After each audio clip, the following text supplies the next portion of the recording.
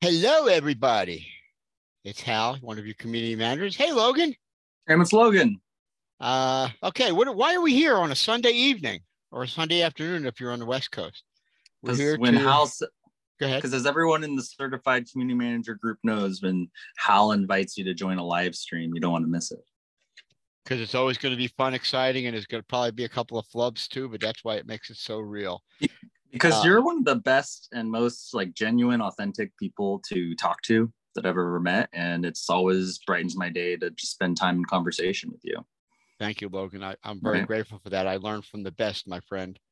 Okay, so let's get. Very few people know how we know each other and how we landed in the seats we're in today. So I think we met in the Power Admin group about 5 years ago or something to that effect. Do you have any? I mean, I'm I fried. know how we met. I know exactly how I met you before. I met you before you met me. So, uh-oh. Had nothing. Yeah. It had nothing to do with bail or anything, right? Maybe in another life. Maybe. Yeah. Okay, so tell me how we met. Okay, so I was hired to support the community partnerships org at Facebook, Facebook at the time, but I was hired by the groups org because they were so good at hiring community managers, as proven by PAG.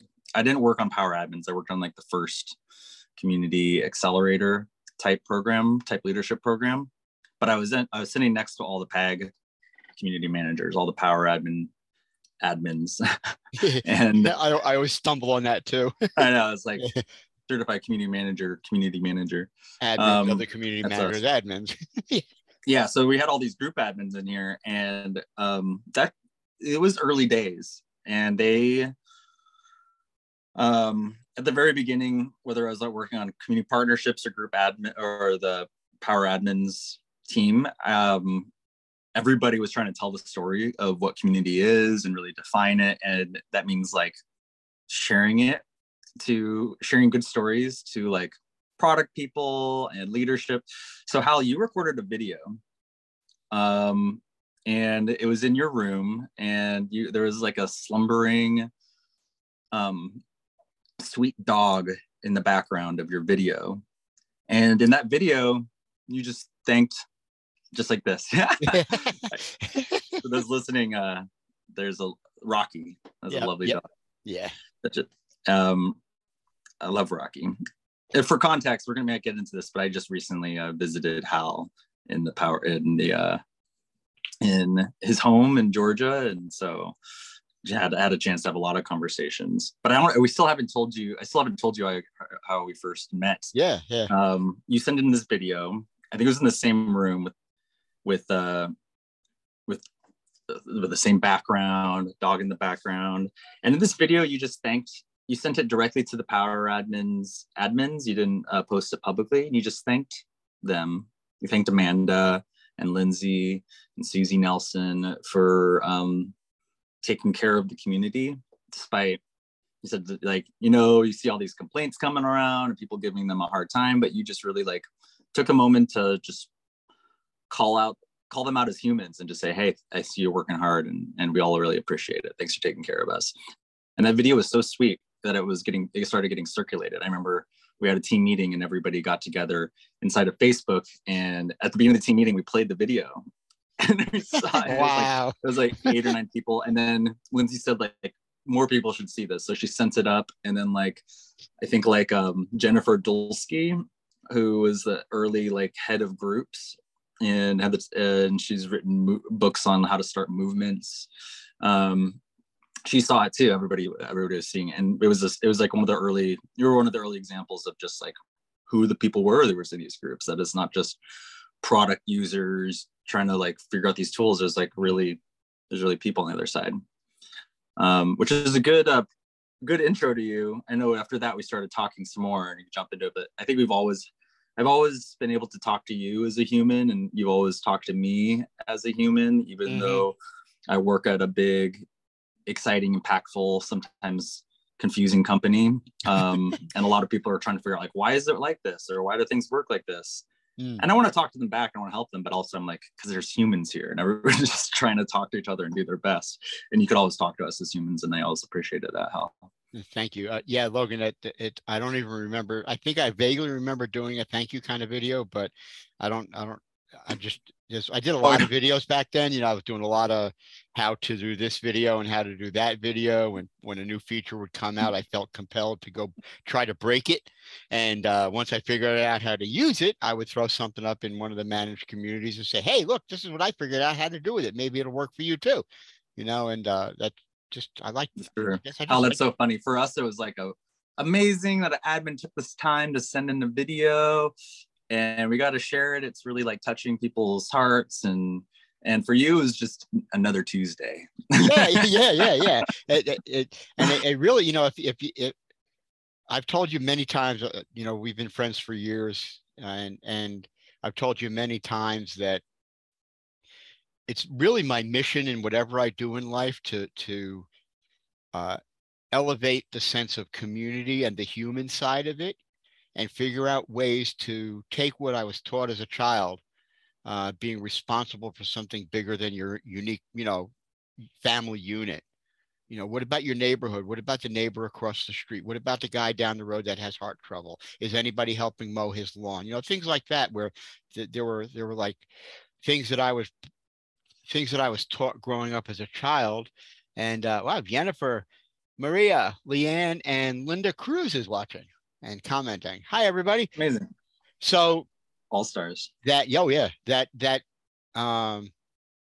sense of community responsibility that goes beyond the four walls of your house. I tried to from the beginning try to figure out how to do it here on a digital world, because as many of us know, we're about engagement and conversion and membership and insights and features, and none of that stuff would matter at all if there weren't people here. So I always try to do everything I can to stay people-centered, the human side of community.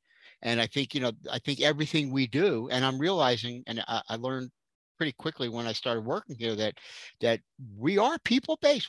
We are people. Oh, yeah. I'll say this publicly, because I said it publicly before, and it's a term of endearment. Uncle Mark never said bring insights closer together, or bring membership closer together, or bring reach and conversion closer together. He said something, and I think it was not by accident that he said bring people closer together. And I think the most important part of that term is the word people, because we always have to recognize the human side of what we do here.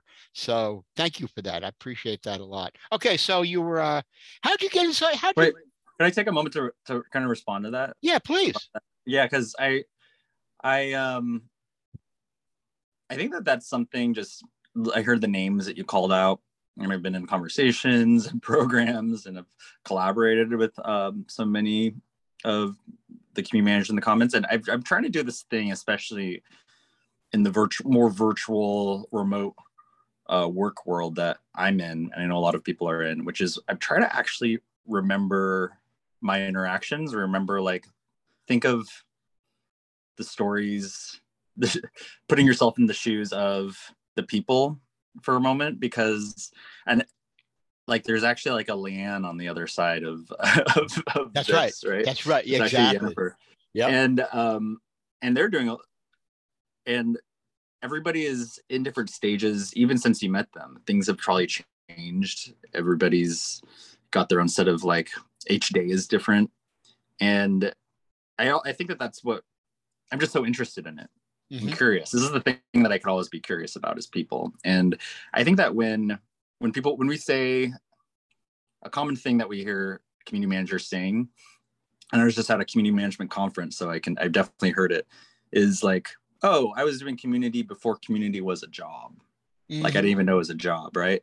And I think part of that is, like, there are all these people that were doing whatever we were doing, but we felt like kind of like odd ducks and fishes out of water, because all what we were really doing was we were just caring about people. Mm-hmm. And we're problem solving with a people first approach. Mm-hmm. Now you hear it, like, community led organizations, community first what is the value of a community? It's like, they're just people.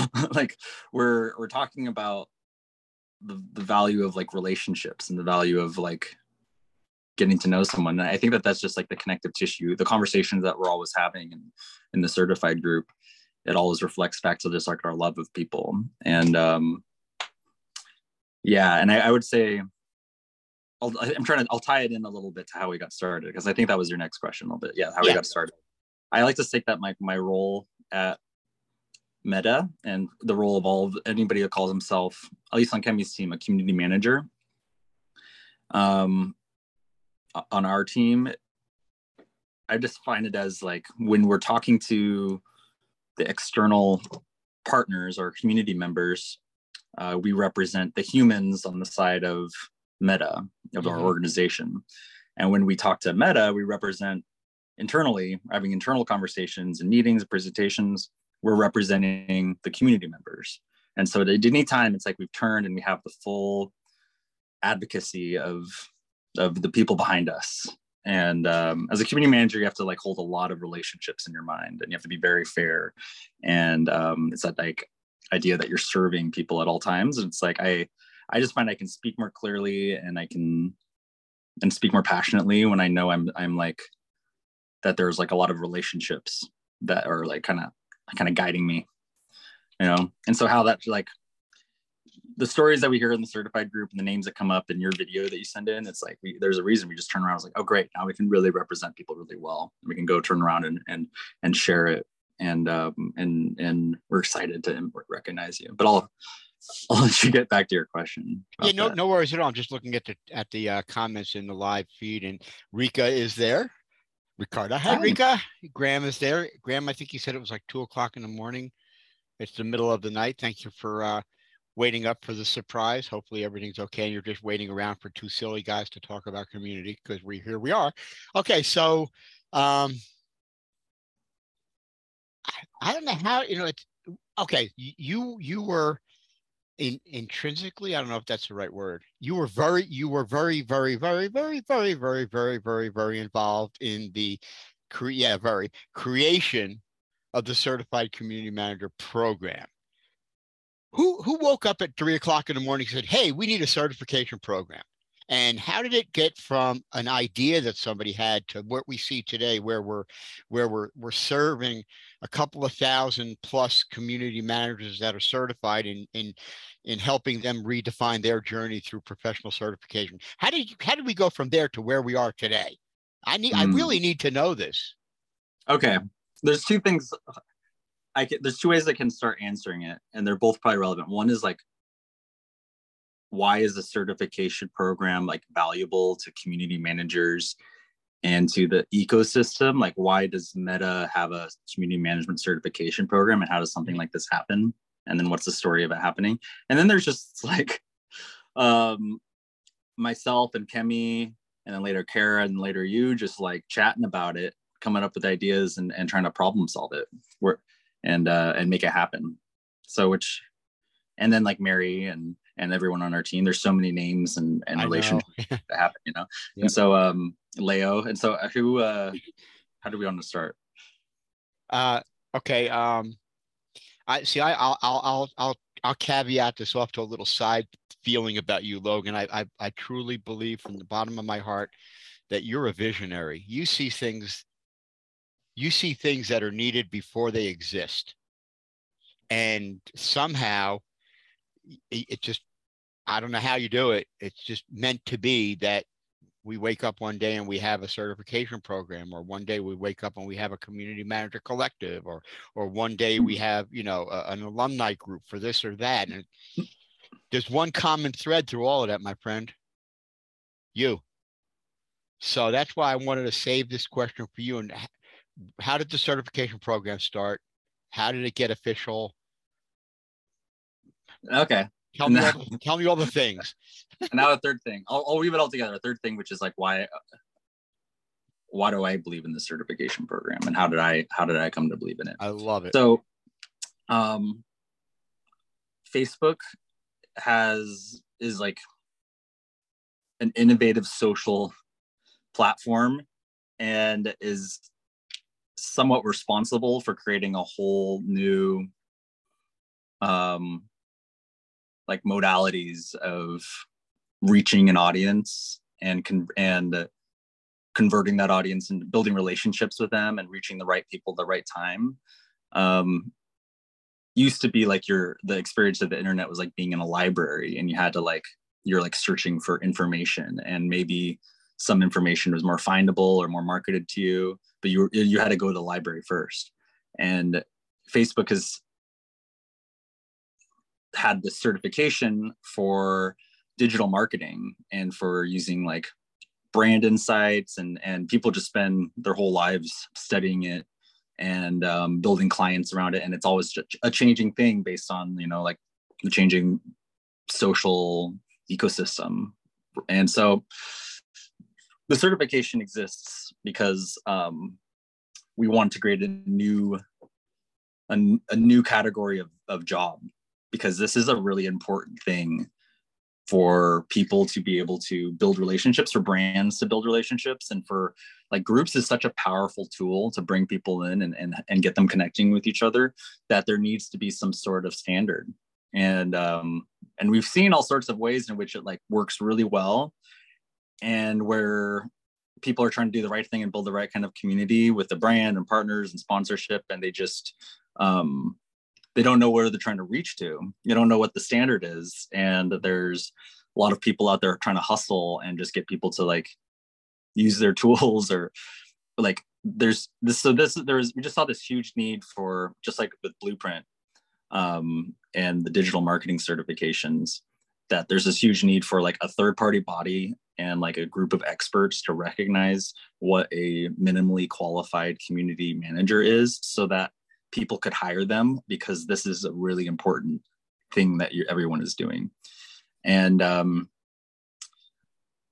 I saw that when I joined Facebook 4.5 years ago. I was so excited because I'd always wanted to work on community. I saw it as a growing industry, and I always had to like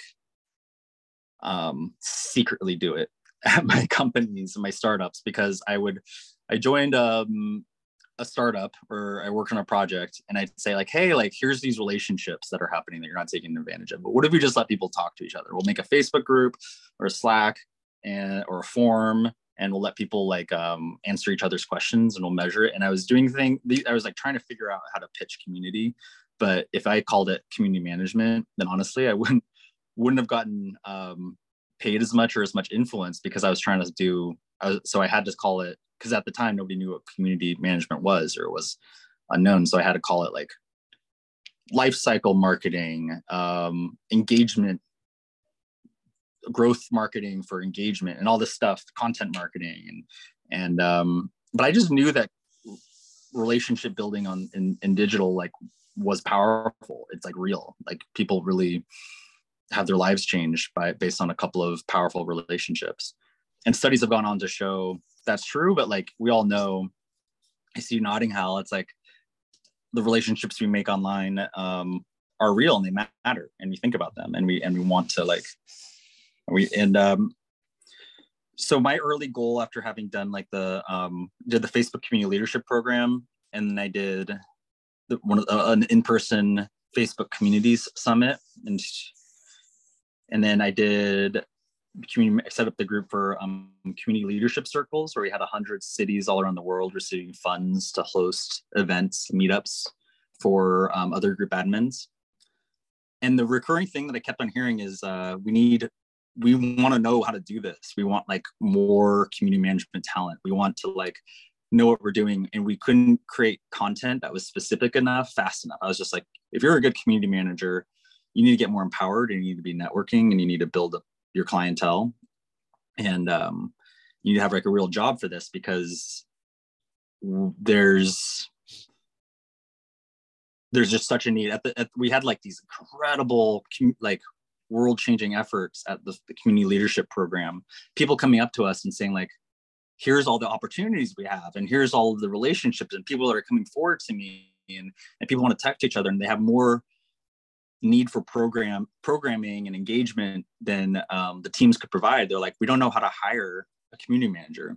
So I wrote it down at one point and I said, personal goal. This is before the certification. I just said, my goal, there needs to be, I just wrote down a number. It was like 50,000 new community management jobs in the Facebook ecosystem that I feel like I'm responsible for. Because Facebook is a pretty, as you know, Hal, it's like a pretty nebulous place.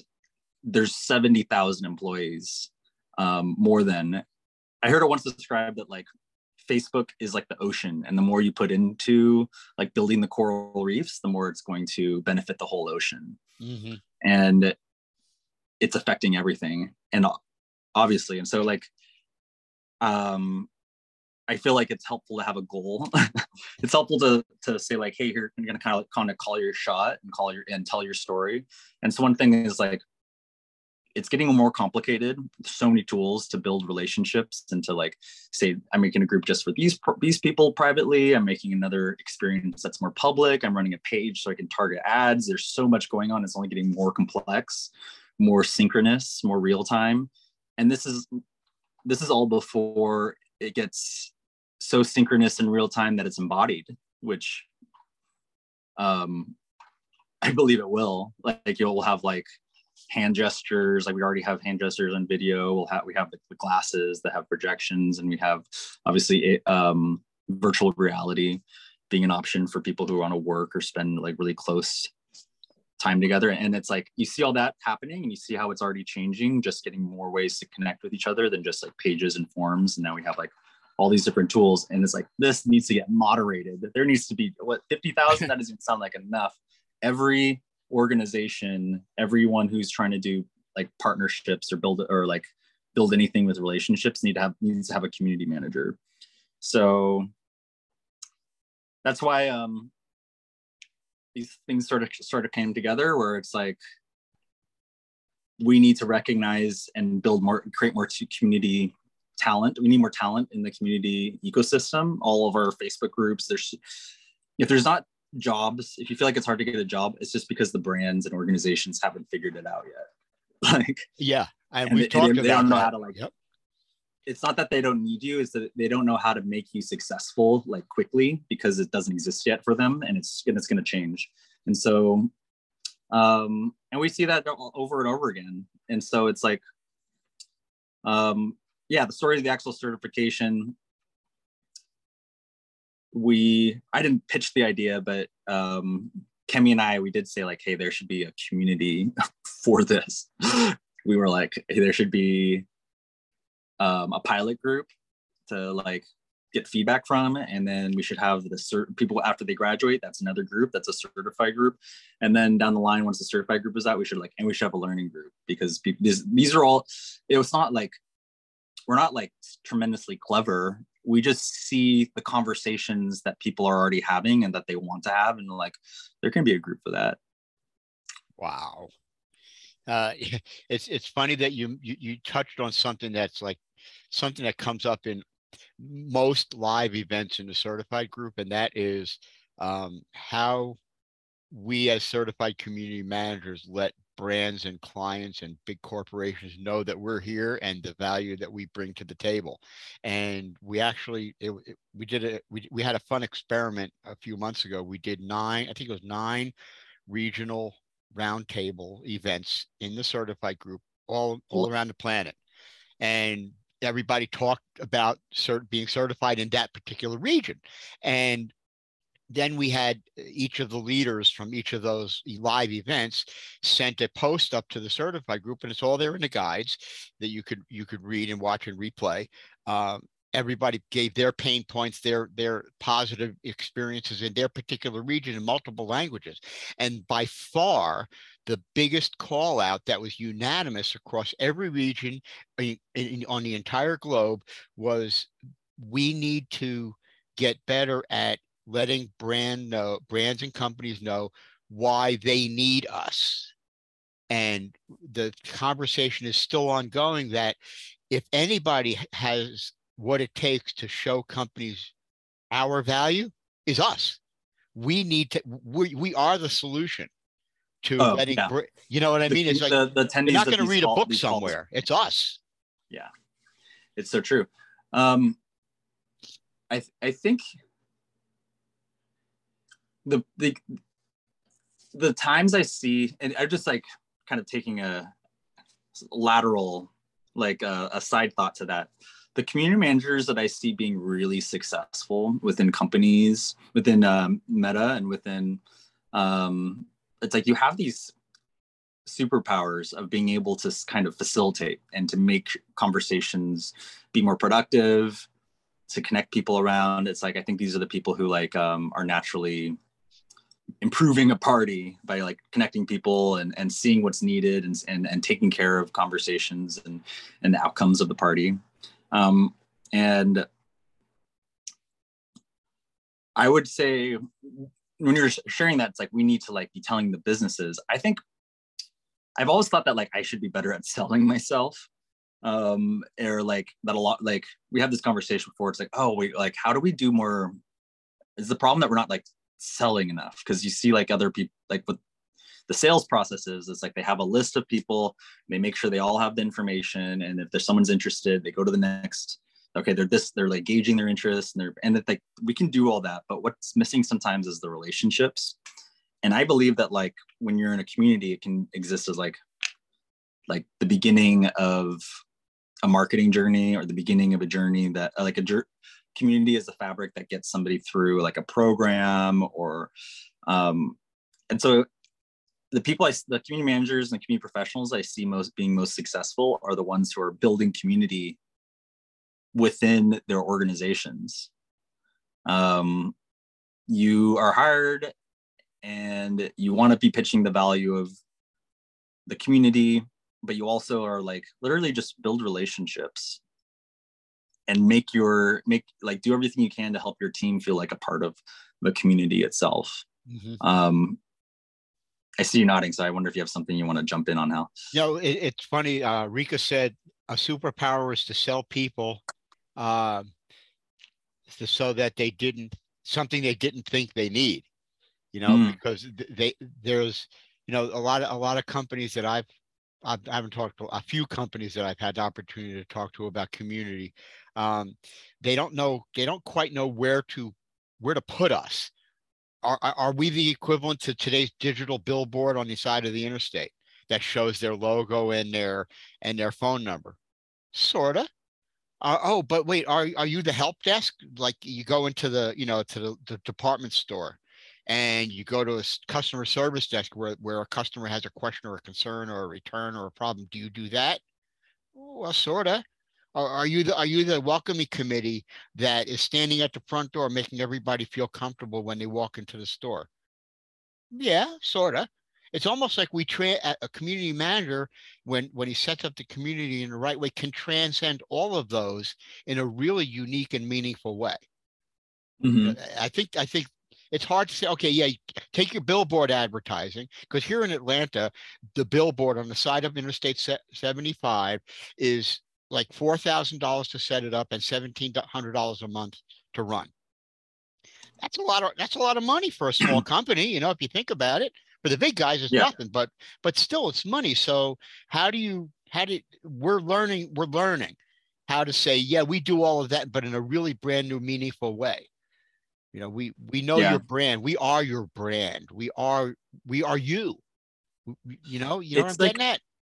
It's like there's some like mental model shifts I think that need to happen, or it's not like you have to change it. Like the way that things are right now are pretty good. Like for approaching brands, they have an audience. They want better relationships with the audience. Maybe they want better relationships with their audience in order to, in their conversations, in order to hit revenue marks and prove their bottom line. But that company exists because they're providing a service to people. If they have better relationships with people, like money's kind of like water. It'll flow where the trust is. Mm-hmm. And if people trust and they feel like involved, like in the product and in like improving the product and in the service that they're getting and in the support that they have with the community, like poorer products, and I mean, worse products that seem like worse developed, or brands that seem like they're incoming, they're just pledging, they don't, maybe their stuff is more expensive and materials aren't as good, they frequently beat out these like bigger brands that aren't paying attention to the relationships, because people inherently want to feel like they belong to something, and it's just going to be easier. So I would say like there's a shift, and I think that it's hard for a lot of community managers when they have a mindset that's like, I have to find a seat at the table. I have to like wedge my way in there between like a product person and a business person. I have to come up and be like, here's what the community says. Does anybody want this? Who's my allies? And it can feel very isolating. Or I would just flip that and know that you belong in that room with all those people, because the community isn't just like a small part of the table. Like, community is the whole table. Like, everybody is sitting at your table. Everybody's sitting there. You could have a slide deck with like all numbers and graphs and stuff. They're talking about people. They're talking about how much people are using it, or ideas or growth or something. Those are people, and everybody can benefit from having better relationships with people in the community. Absolutely everybody. And so before I was actually like calling myself a community manager, I was doing a lot of different projects and consulting. And my trick was always just to ask people, like whoever I was talking to, kind of understand what their problems are, what they're thinking through, and then be like, oh, there's probably like a solution that you could have that could help you either gain insight, or to get people to convert to something. And what you're lacking is improved an opportunity for a relationship to form. And so it's like, let's just bring them together. And they're like, can we do that? I'll have to set up a landing page. I'll have to like build this. I have to build a feature that works and stuff. Like, let's just get people together. And you can do that because you know how to do that in a way that actually fosters trust and doesn't like burn people out because you're certified. And there's a real, besides the fact that it's a real pleasure and a true honor to work managing the certification program along with you and Kara and Kemi and everybody else that's less visible, but just as important. One of the most amazing lessons that I've seen is watching all of our community managers in their world taking the certification and making things happen with it. You know, whether it's monetizing or a support group or representing a brand or taking on the whole company, or, you know, supporting a nonprofit. It's really, it's exciting to watch it happen, because they're taking the lessons that we've learned, what we've taught in the certification program, and they're running with it. They're taking the ball and they're running with it. And they're building community that's meaningful and valuable, and not valuable necessarily totally in the monetary sense, but valuable to those people that we keep talking about, whether they're customers or followers or patients or whatever. They're still people. And I love how all of our community managers are finding the ways to take what we've taught here and make it work for their community. That's the gift here. Yeah, I love the job. It's an honor and a privilege and a dream come true to help you manage this program. But the real long-term value is watching what other people are doing with the certification. It's truly amazing. Yeah, that is the fun part.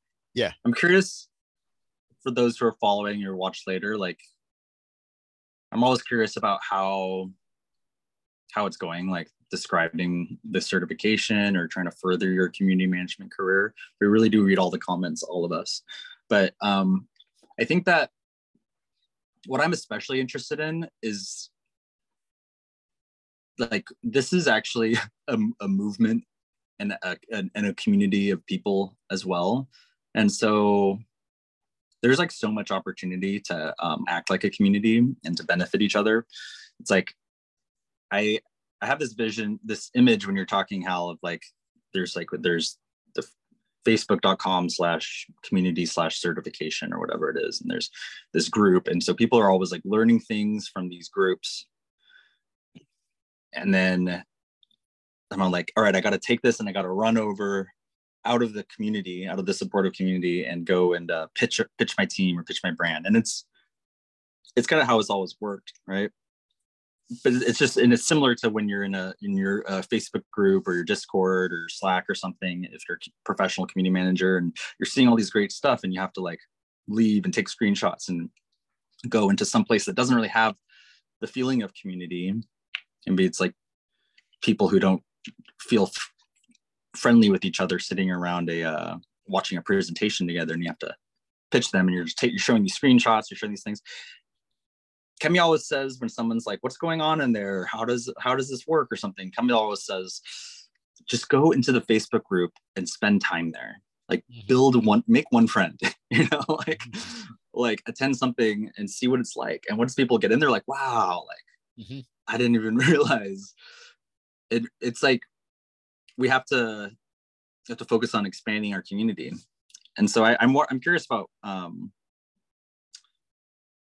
in this coming year, in the certified group, what opportunities we have to like grow our community, not just getting more people certified, but like actually doing more collaboration together, doing more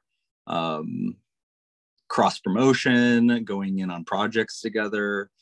I'm sure there's a lot of people who we could talk about how to like partner for consulting gigs. Maybe one of you loves to write content and do engagement. Another one of you is like really skilled at actually doing ads and like growing a group. And like you two should be talking to each other and sharing clients and going bigger. I think that there's a lot of opportunity. Yeah.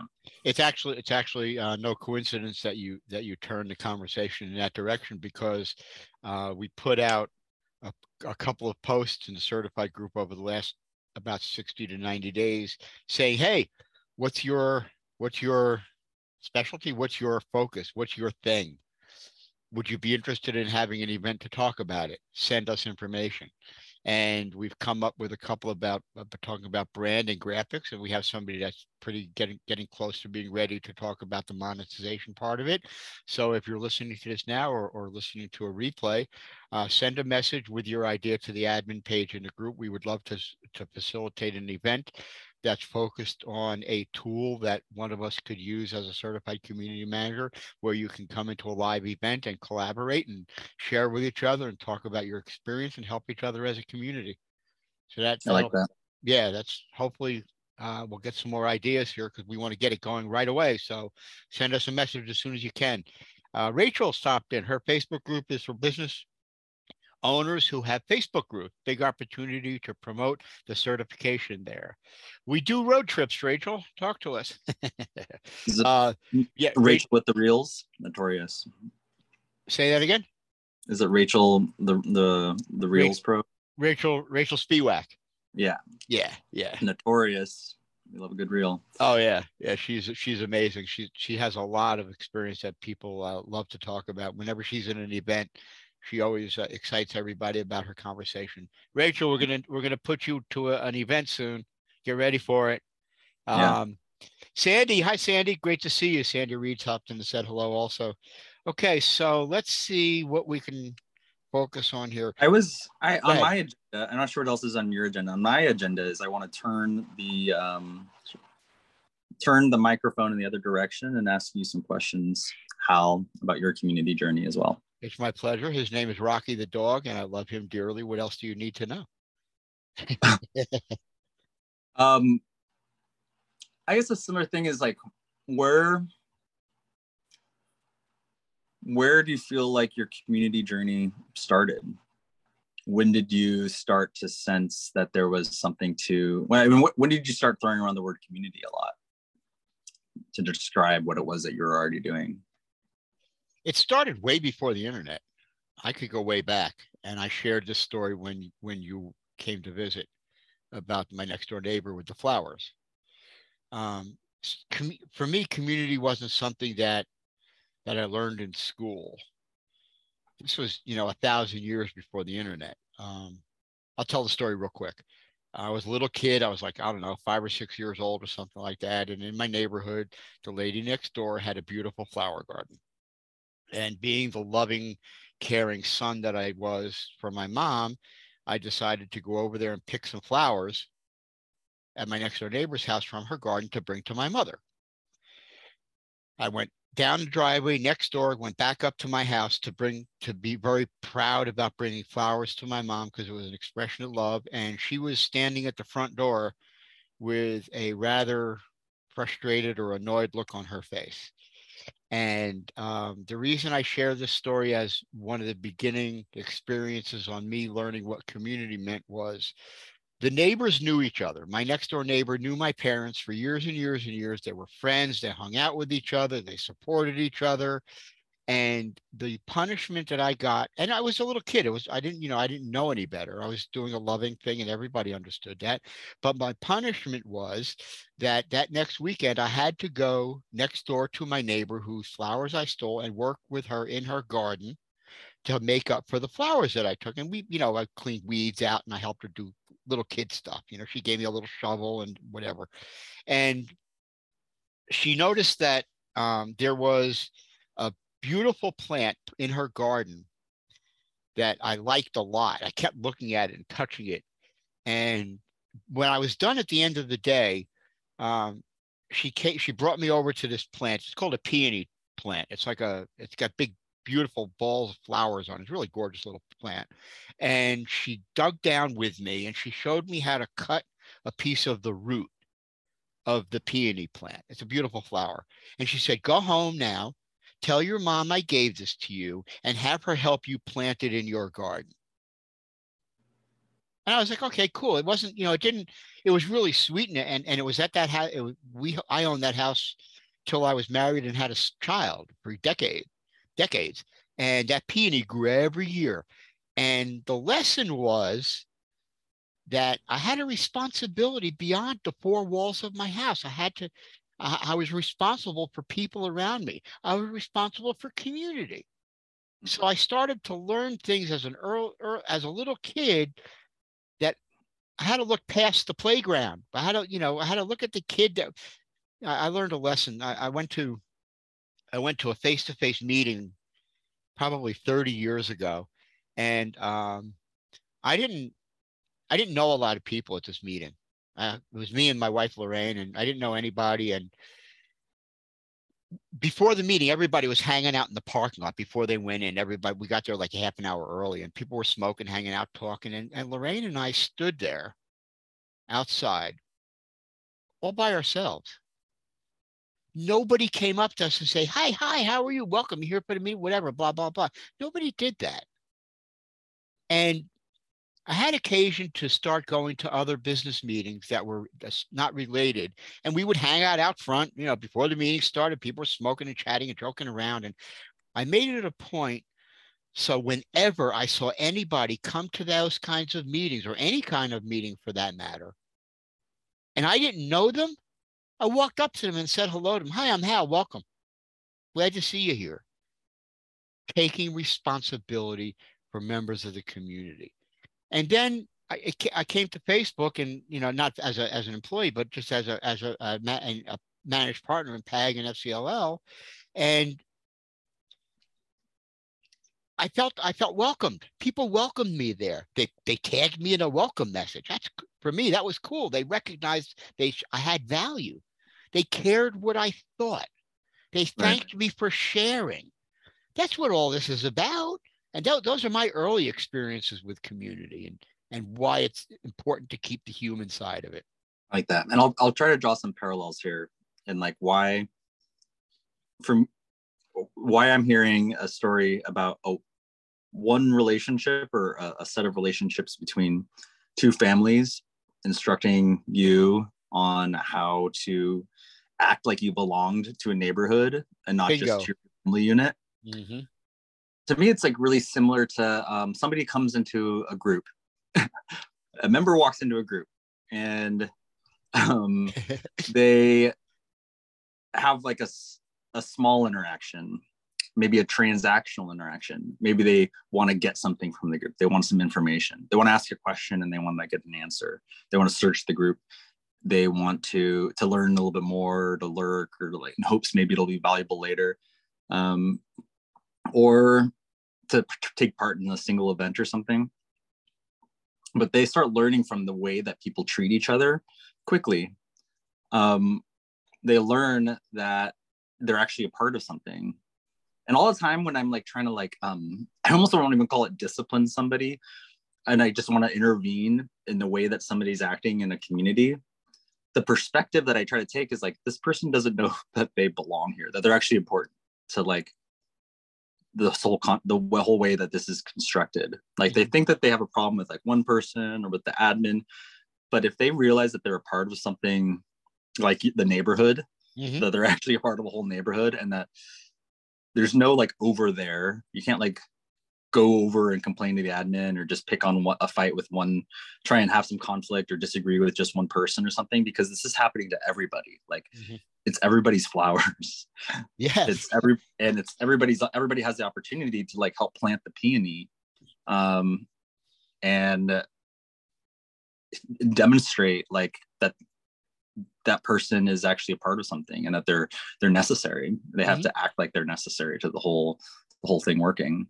And so the later example of you going to a picnic or some kind of welcoming and realizing that there's not much like introducing yourself going on, I would say that like the behavior you have of making sure that new people are welcomed, people pick up on that. They're like, oh good, like I'm a part of it. Even other people who aren't welcoming or being welcomed, they might see it and they're like, oh good, I'm a part of something that where you can say hi to people just because they look new. And that's what I belong to.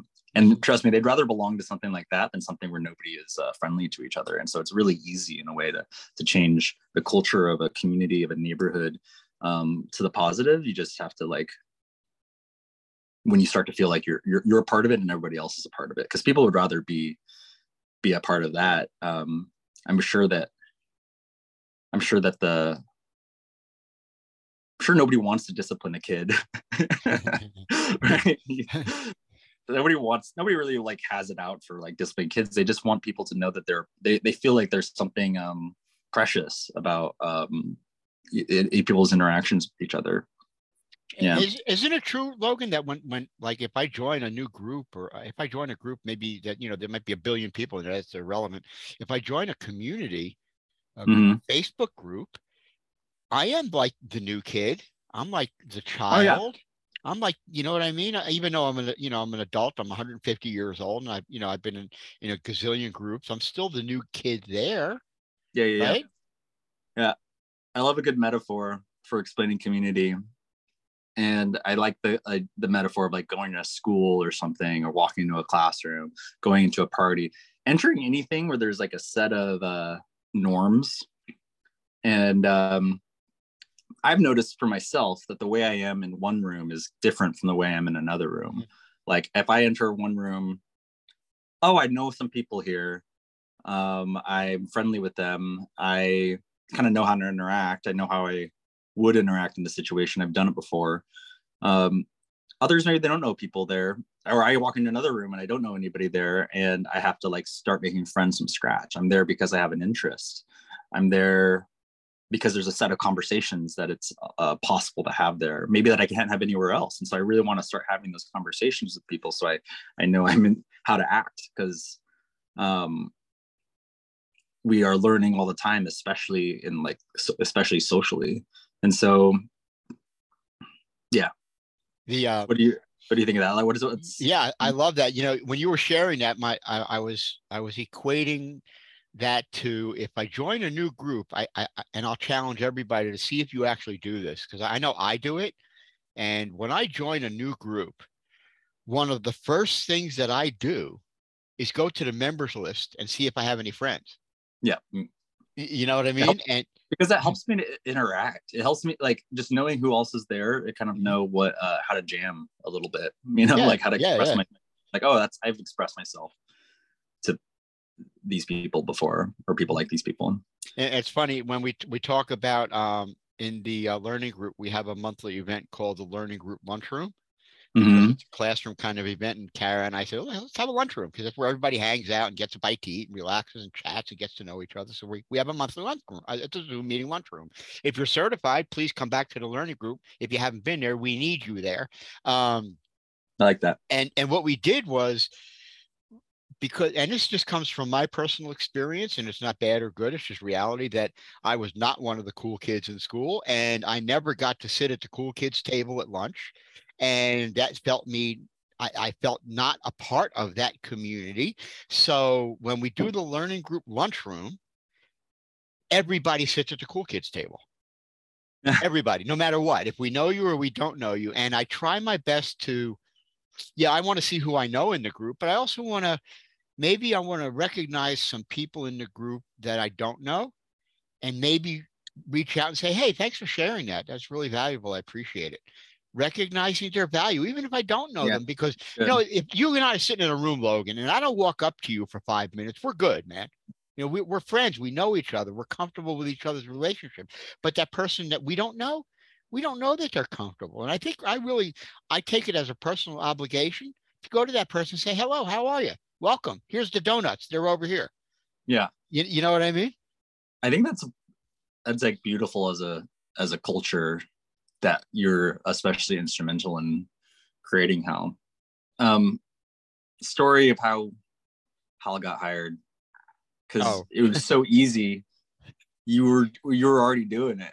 Yeah, it's kind of, yeah. I share that. Like, there's no way you could not be building community in this group already. You're already welcoming everybody and showing up and supporting people and genuinely curious in them, and that's all we needed.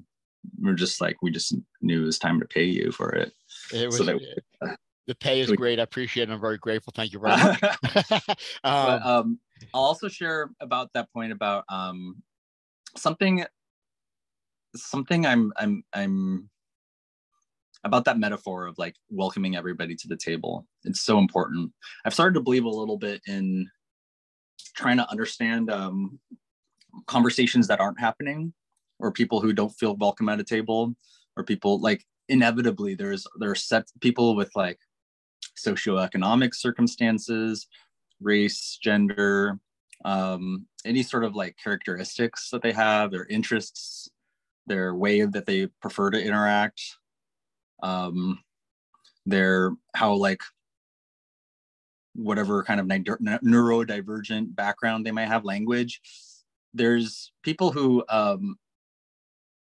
aren't like they join and they're looking for people who are like them, or they look for people on their friends list or something, and they want to join our community and they don't have an opportunity. They don't see a table that looks familiar.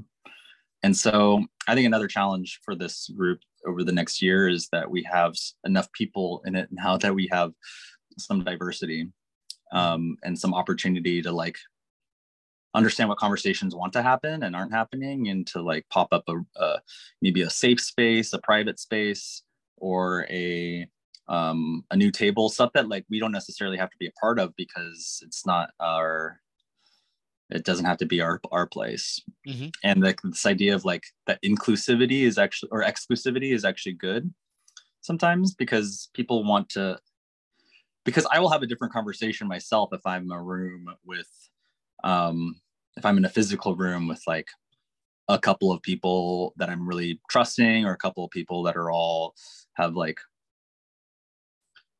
and I know that what happens here, what's said here kind of stays here and stuff. And then you put me in a different room and it'll be different, or you put me in something where the doors are open, people are walking through, like the public metaphor. I'm just going to talk differently. I'm going to be differently. And it's not like anything's bad. It's just that things are like, belonging is always changing. It's a good question to think of, like, what conversations would I be having if there was a space for it? Mm-hmm. Or would the community be having if there was a space for it? And I love the fact that we try to do that in the certified group. But we want help doing that by certified people coming and saying, hey, I want to talk about this in a more intimate environment. Like Rachel's, you mentioned something that we just had a live event about a month or 5 weeks ago or something to that effect.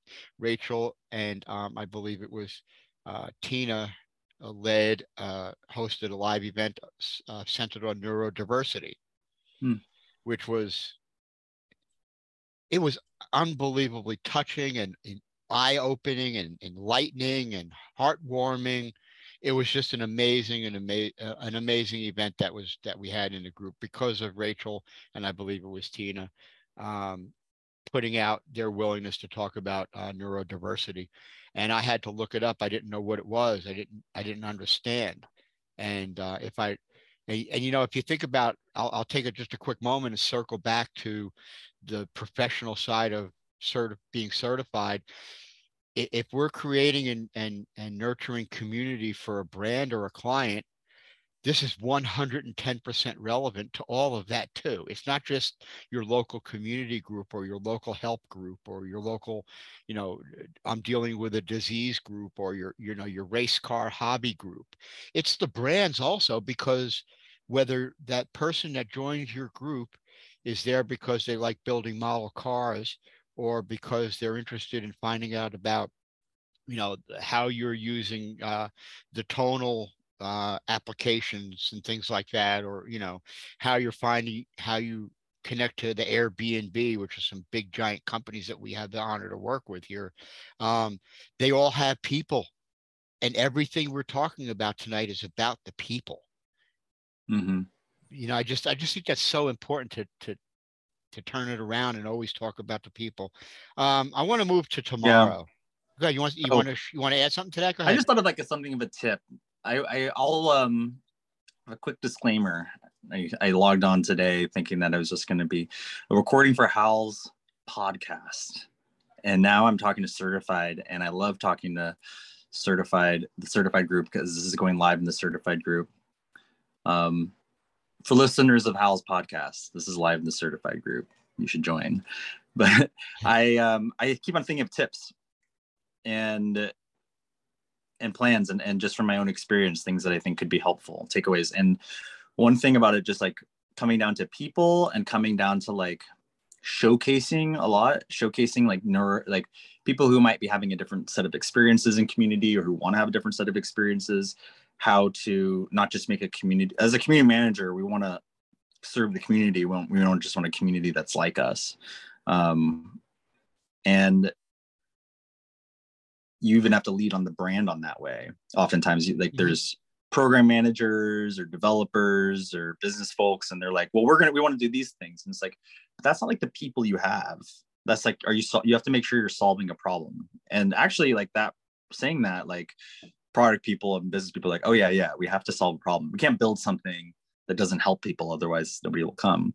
And so how do you show them who the people are? One thing I would recommend is that notion of like a community member showcase. I've called it, like, if it's a program, I call it like a program participant showcase, where you can actually it's just what's been happening and what do you think will happen next. And what's been happening are like the stories, the screenshots. I think that for the pilot group of this, we had people who were studying to be certified community managers, Jennifer from the chat, like people sent in videos, and I was like, this is just your opportunity. 30 seconds, talk to the Facebook team, talk to the people that that are really interested or building for you, and they want a relationship with you. And so we just go and show them participant experience meetings, and just thinking about you might be like, oh, we're going to create rooms for we're going to do these programs or these initiatives, and you can come up with all these great things and put on decks. And then that's like that experience of so many community professionals where the business is like, yeah, like maybe we'll do that later, or we'll get there. Or it's like not obvious to them that this is the thing that people want or they're asking for, that they're ready for. And so just like, how do you tell a story? Call it like a community experience meeting. Something like community managers, you should run your own meetings, at least one for every team you're on. Just run one of your own meetings with your own agenda and make it about the people. That's my tip. Totally. That's like spot on, because, and it's really interesting that when I'm talking to a software engineer about a feature, and he's talking to me about, some highly technical, Albert Einstein level nuclear powered space shuttle criteria. And one of the most favorite, one of yours and my most favorite humans on the planet, Kemi, has a great way that I try to use to talk to people when I'm trying to ask them to talk my language, is talk to me like I'm a 5-year-old. I have no idea what you're talking. I have no idea what you just said. So when you take that and you reverse that and say, okay, well, I need to show the value of nurturing our people, our community members to the brand and show them why. I need to be able to fill those gaps and make those connections, because I'm not talking to the community person, the member, the customer. I'm talking to the business. So I need to be in the middle of that to show the business of why it's so valuable to nurture the customer in a community. And when I'm able to do that, I can make that connection, and I'm talking the business language, because it's not only about the dollars will come. The conversion to customers and better customer service and happier customers and less complaints and more knowledge about the product or the service is going to be there, but only when we put it on a level of we're talking to human beings here. And I use an example. One of the biggest companies in the world, Home Depot. I think it's pretty global. I think everybody knows Home Depot. For example, if you were driving down the interstate and you saw a big orange billboard and it had a picture of a guy with a hammer building a house and everything was orange, you probably know that's Home Depot. They know what the brand is. They know how to nurture the customer. They know how to service the customer. I have no association whatsoever with Home Depot, except they take a lot of money when I buy things I don't need. But when you go into a lot of those bigger companies, they recognize you as a person. Yeah, you're a customer. Yeah, you're there to spend money so they can make business profit, but they welcome you at the door. So you go to Home Depot. There's always usually a come out of retirement older person that's just looking for some extra money, that's real personable, standing at the door saying, "Hi, Hal, welcome." They're recognizing the value of the human person, that customer, and when we make those connections, it's a grand slam home run for community. So, I got another question for you, Helm, yeah, on this, recognizing yeah. the people. Because I think that you are on a lot of calls, a lot of office hours, coffee chats, and a lot in the learning group all the time. Check out Hal's Donut Shop podcast. But I think that I wonder how much your community actually knows about you, because you do such a good job of keeping the focus on whomever you're talking to, because you pay excellent attention. But I wonder, I guess one question I have is what do you feel maybe you could walk us through a really important decision you had to make once? I would love to hear about it. What's a really hard decision you had to make and how to make it? And I especially love transitions. This is at different times in your life, sound like you're traveling the whole country. Another time you were a firefighter, specifically one who rescued people from going up buildings, going into holes, and you had to learn your way around all the safety mechanisms required and being on a team. Another point, you have been in the painting business and run your own painting business, and now you're doing knowledge work. You're a knowledge worker. You spend your time relying on what you know and building your expertise in this area. And I wonder, with all of that, what's the time that you had to make a really hard decision, and how did you do it?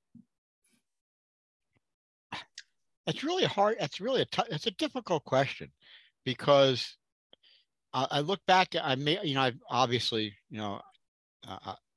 I was retired, collecting a small pension from the state of New York as a retired firefighter, emergency services dispatcher. My full-time job before Facebook was staying home and annoying my wife, and I was very good at it.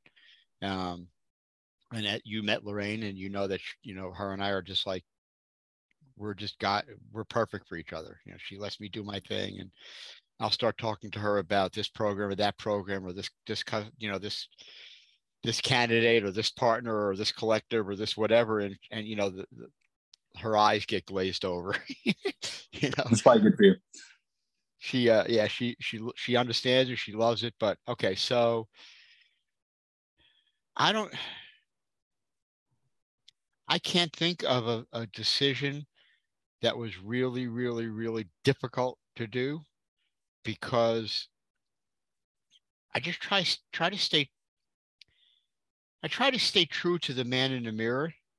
Mm-hmm. Because I can tell you one thing and tell Kara another thing and tell Kemi one other thing, and tell Sandy in the certified group another thing, and it may not have an awful lot of relevance if what I tell you and what I tell somebody else it may be a little different. But I learned a long time ago that wherever I go, there I am. Yeah, and that's true. If that's true. You mentioned about traveling, and I was on the road for about 5.5 years traveling. I lived in 11 states in the United States, and I hitchhiked and rode a motorcycle, drove a tractor trailer, camped out in national parks, and did all sorts of like hippie stuff way after the hippie movement. I was probably born like 15 years too late, but having gone through that experience, I took lessons from there also, and I still bring those lessons with me now. There were times when I was out on the road, and I was just traveling around being like single, young, and stupid, and I used to get from point A to point B. And back in the day, this was like basically acceptable for a young hippie kind of guy. I would go to the rest area on the interstate.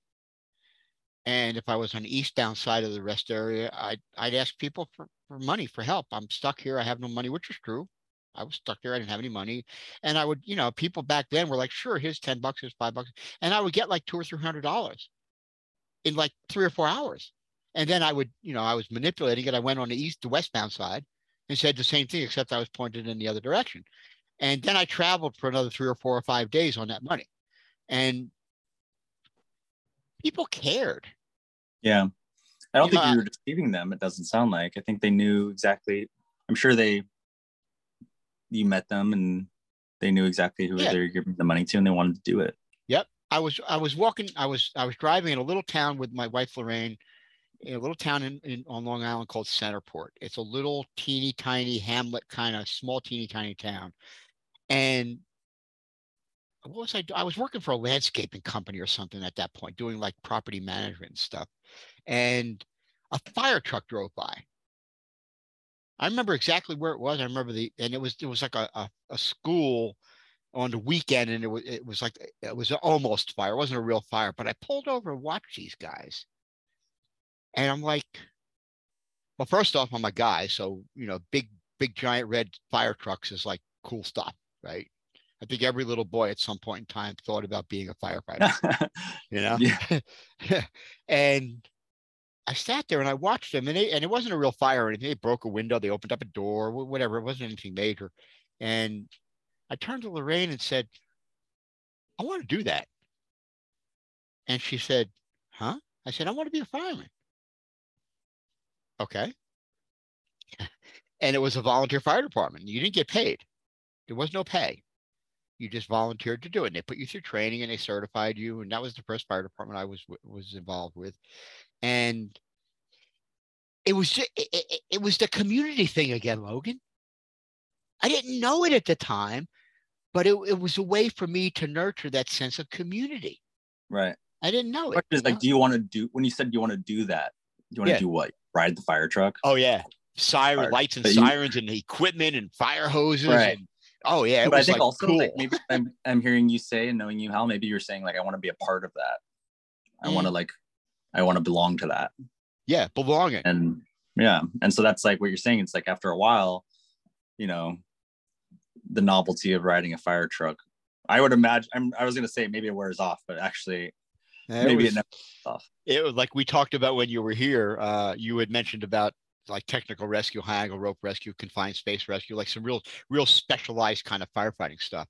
It was new, and it was like a new set of toys. So I got to Yeah. play, yeah. It's like, okay, the thrill of putting out the fires and cutting cars apart to help people. I do that in my sleep, no I'm problem. connecting this idea of like how when you told me that you were joining like the technical rescue team, Yeah, that yeah. said like we need to get specific equipment and training to do specific types It of didn't exist. rescue interventions. Yep.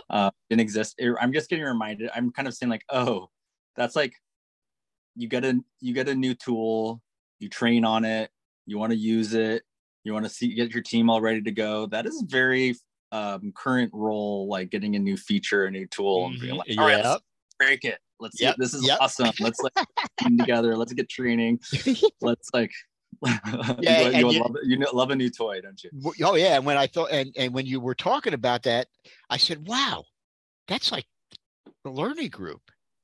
Yeah. How does that equate to the certification learning group? I'll tell you exactly how. When I became certified because it was a new toy, it was a new tool. I didn't know what it was going to do. I share this a lot, and the new member onboarding calls. The door in front of you, it's called certification. You don't know what's on the other side of the door until you open it, right? Yeah. So when I became certified, it's 2 years ago. In December, it's 2 years ago. Um, the learning group, I joined the learning group, and it was really fun. It was fun to be in the learning group, and there were people like Tina, who's now one of our certified trainers, Leanne, who's now one of our certified trainers, Kate Vandervoort, who's now one of our certified trainers, and Mariana and Enrique came on later. But those three particular people, give or take a month, became certified the same time I did. And the three of us stuck around, and we noticed that we were having fun. And we were going to every live event. We were going to all the learnings. We were already, we were there, and then somebody on the team, I forget who it was, I guess it was Kemi, I'm not sure, put a post in the group saying something to the effect of, hey, is anybody interested in volunteering to be a learning mentor? Oh, that was me. Okay. Myself and Kara. I'm not sure. We of course talked. Yeah. And me, Kate, Leanne, Tina, Warren, and I don't remember if there was anybody else.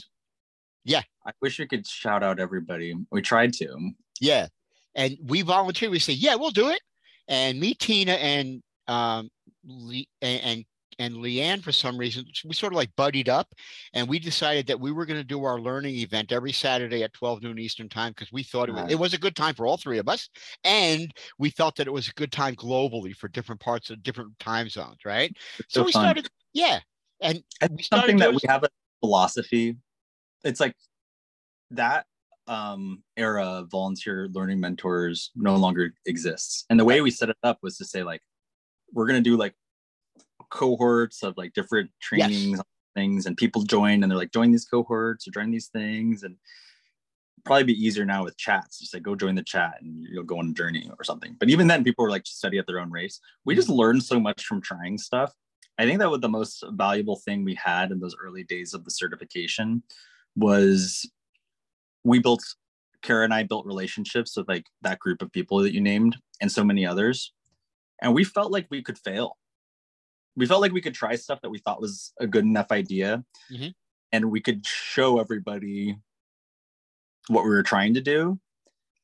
And that that gaps would be filled and people would see what the goal was. And we just went in announcing it like, hey, we're going to be learning mentors. Who wants to do it? Hey, here's how the progress is. And we sit in these meetings and we'd say, like, here's the best presentation training materials we put together so far. And we get all this feedback and we're like, great, like, we'll do it as fast as we can. And then people are jumping in, making their own learning materials. And this has all become what it is now with the trainers. Mm-hmm. But I remember that, like, how you and I, that was a really fun time because we would just hang out for half an hour and like co-work together on the thing we were both having a good time with doing. And I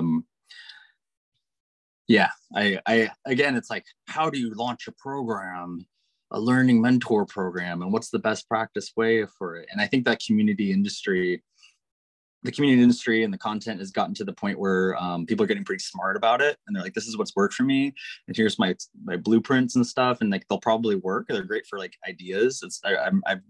It's not, what we were doing was not too different from like a any educational program or ambassador program or something like that. But to actually do it, we just had to like kind of get humble actually, and be like, we're just going to give it our best shot. We're probably going to have to like change things, eat humble pie, but it's more important that we just do it. And also we trust the people that are getting involved in it. If nobody signed up, we wouldn't have done it, of course. But if people are saying like, hey, I believe in this too, and I just give me a chance to mentor some people and build real relationships. As long as these people are meeting the people, like that's the point. The program is just to get the people together and start building some productive relationships. That's all. And then take a feedback as fast as we can, and yeah, fun time.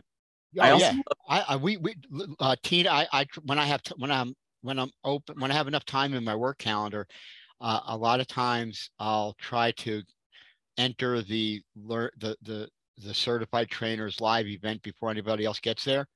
And I'm working here while I'm there, hanging out and chatting with them, just being friends. I like it a lot. Oh yeah, it's a lot of fun. And it's not a matter of, teaching anybody anything. We're just still being community together, and for whatever reason, Friday morning Eastern time is a lot of times my schedule is a little bit lighter than normal, so I can multitask.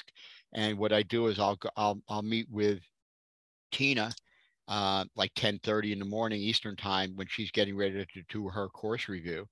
And we'll hang out in Zoom in one window while both of us are multitasking. I'm doing content creation or whatever I'm doing for work in the other window. And it's just, we've developed such it's a friendship. Yes, it's definitely a friendship. It's a close friendship. Take this in the most positive way. We have built intimate relationships with our people in the certification program. We know about our kids and our health concerns and our weather and our jobs. And Tina is always getting ready to do the next incredible reel in the learning group or the certified group, and she's talking to me about how she's planning to do the reel or whatever. It's just so much. It's such. Before I started working at Facebook, I had probably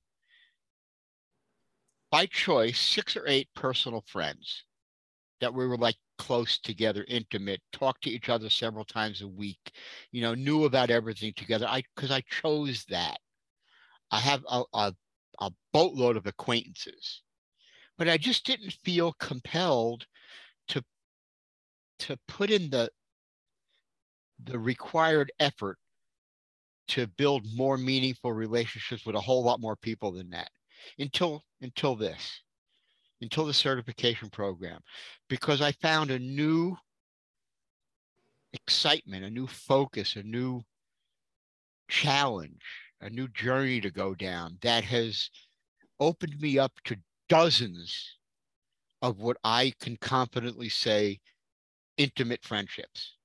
Intimate in a non-sexual way, intimate in the a lot about me way. Well, to speak broadly about relationships do take work. They say like the required work to build more relationships, they do take work. I think that what we are doing when we refer to like a healthy community, a thriving community,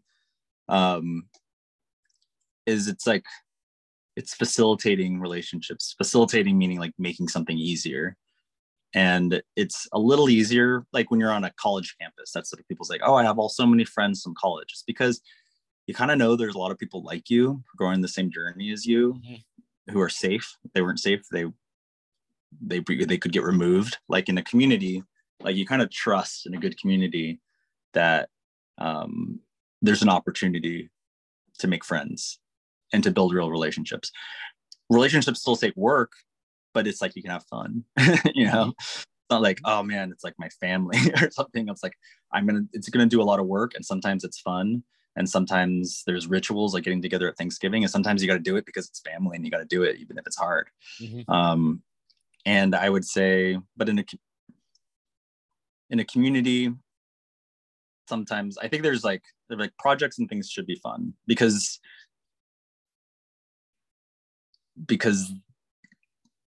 I don't know, like that sense of belonging. Like, what is it? How would you describe belonging? How? That's like the opportunity, just feeling like you are a part of something and that you can you like there's a certain measure of trust that you have in somebody. It's like easy. You might come away afterwards and like, wow, I just like love my relationships or something. And yeah, it's like this. I feel like I talk about it all the time, like belonging, or it's like, do we belong to this? But how would you describe it? Feeling like you belong. It's almost like I'll give you a quick example, then I'll explain it because it's kind of goofy. But yeah, it's almost like, you buy a brand new pair of shoes. They're the right size, they're the right style, but they're just not broken in yet. They're not yours. Yeah, you own them. Yeah, they're your style. You might have the same exact style, same exact size, but you got that other pair that you're comfortable with it. You feel at home in them. And maybe that brand new pair of shoes will eventually, if you invest the needed time into it, feel comfortable also. But until then, it's when I go into a community, it has to at least to some degree of value to me feel like home. It has to, or why am I there in the first place? That community and feeling a part of and belonging to something is a two-way street. Like any relationship, we have in the learning group last month, or about a month ago, we hit a little over 15,000 candidates. Why are we all there? Because we want to get better at managing communities, because we have a goal. The end zone is different. One is a brand, one's my community, one's I just feel like collecting certifications, whatever it is. But we have a common thread. We have a common need. That there's a self-help group that I belong to that has nothing to do with Facebook, but has a Facebook group, a Facebook page, and I've been a member for quite a while. And it's about a very serious illness, and there's a lot of fatality in this illness. And the admin was trying to figure, because everybody's I'm taking medication, I'm doing this, and whatever their story was on their journey for this very serious medical illness. And they asked one day about, what can I do to help anybody, feel more comfortable here? Something like that. Yeah, great question, right? And because they're not getting medication there, they're not getting cures, they're not getting treatments, they're getting. And they put that into a Facebook group. That's right. Yeah, it's a Facebook group. Yep. And so it's they're asking about belonging. That's right. Exactly. So a couple of the people said, we want to do something fun. Let's make believe we're talking about cancer treatment. It's not. That's not what it is. But let's make believe it was. It was always about cancer treatments and new therapies and new cures and new charities and foundations and stuff, which is all very, very, very serious stuff. And what the admin did was give me a minute to think about it. And a couple of weeks later, like on a Sunday morning, a trivia question popped up in this very serious group that's not cancer, but similar seriousness to cancer. And the question was, for example, one of them was, what's the name of the hippopotamus when you were a kid in the cartoons that used to fly around in a balloon and save people? It's a cartoon trivia question. And I'm like, this has absolutely nothing to do. It's a captivating question. I would try to imagine. Cancer. Now I'm thinking of a hippopotamus with a balloon. Yeah, I happen to know it. Yeah, it's actually, well, I'll give you the answer to the trivia question, and I'll give a couple people that are watching the chance to chime in with the answer. Okay. But anyway, and that was like one of the most incredibly engaging rewarding posts in the group that I could find. Because the admin realized that even though we're about this disease or helping people get through this terrible illness, they're human beings also, and they want to have a laugh and have a giggle. Yeah. He was recognizing their humanity. He was making them feel a part of. You want to know the answer? I also just want to say one thought on that. Yeah, I heard Kara was actually talking about a community or a platform for community building for people who are having difficulty working through a major illness. But there was like an interesting twist on it, which was that it wasn't about treatments and health for the illness. They're just building a place for people who got it, who understood. And so being able to go to a group like that, where it's like everybody's going through the same thing, is having the same challenges as you, and knowing that that's the place where people get it, they can relate to you, and having fun there, it's like chef's kiss, right? It's like, oh, exactly. Like that, where you're like, oh, like I can act goofy. If I act goofy, if I act like myself, not only am I acting like myself, I feel like I can be vulnerable I can share what my preferences are. I can share who I am as a person, what I've learned and my experiences, and other people here like know what it's like to be me a little bit in a way that people I can't necessarily like associate with otherwise. And that was one of the reasons why one of the best things out of these learning programs that we did, and the community accelerator always has this, is that it is such a journey. Being on a community leader is such a journey. And at Meta, we kind of distinguish, like, you're a group admin and you get a lot of momentum, and maybe you get programs, and maybe you get you're causing some positive social impact. And people are rallying behind you, and you're like, all right, should I do events? Should I do education? Should I do, there's this moment, and it can get really lonely. Yeah. Because everybody thinks that you knew what you were doing. You were just growing a community, maybe a community that you just wanted to be a member of. And all of a sudden you are feeling really responsible. You're in this place where everybody is like you, perhaps. Everyone else is, like, for example, also a single mom, or going through the same kind of like journey or something, but you're a little separate from them. You have all these other hats. You're like a caretaker of so much. And so what we found is, which is interesting, we got these people in this leadership program, and they're like, oh, this is the only place that I feel like I can actually be myself. Because there's all these, they relate to all the challenges. And ultimately, that's all of our programs kind of have that as well. Like, certified people are on this journey of career development, I guess you could say. I also hesitate to say it like that, because it's just like doing the activities and being responsible for what you're also passionate about is another way of describing it. Just like having tremendous passion for something, for people, and relationship building, and wanting to take on more to do with it, wanting to actually be responsible, and actually wanting to actually, like, being able to navigate trust with that. And not many people are like that. No. There's a lot of people, Logan, there's a lot of people that, and there's nothing wrong with it, it's just different. There's a lot of people that would be more than happy to sit and be involved in a community, but they don't have the desire to become vulnerable enough to step into a leadership role or a support role, even if it's in your own little group or community. And that's okay too, because even though we are I'll take a quote off my back wall, even though we are a community of community leaders that are leading communities, we are also members. Yeah. And learning how to value all of that at the same time is a skill that not everybody chooses to nurture. But if you're willing, it's definitely doable, and it's incredibly rewarding. Back to the trivia question. Yeah, thank you. Sandy Reed got it. It's Peter Potamus.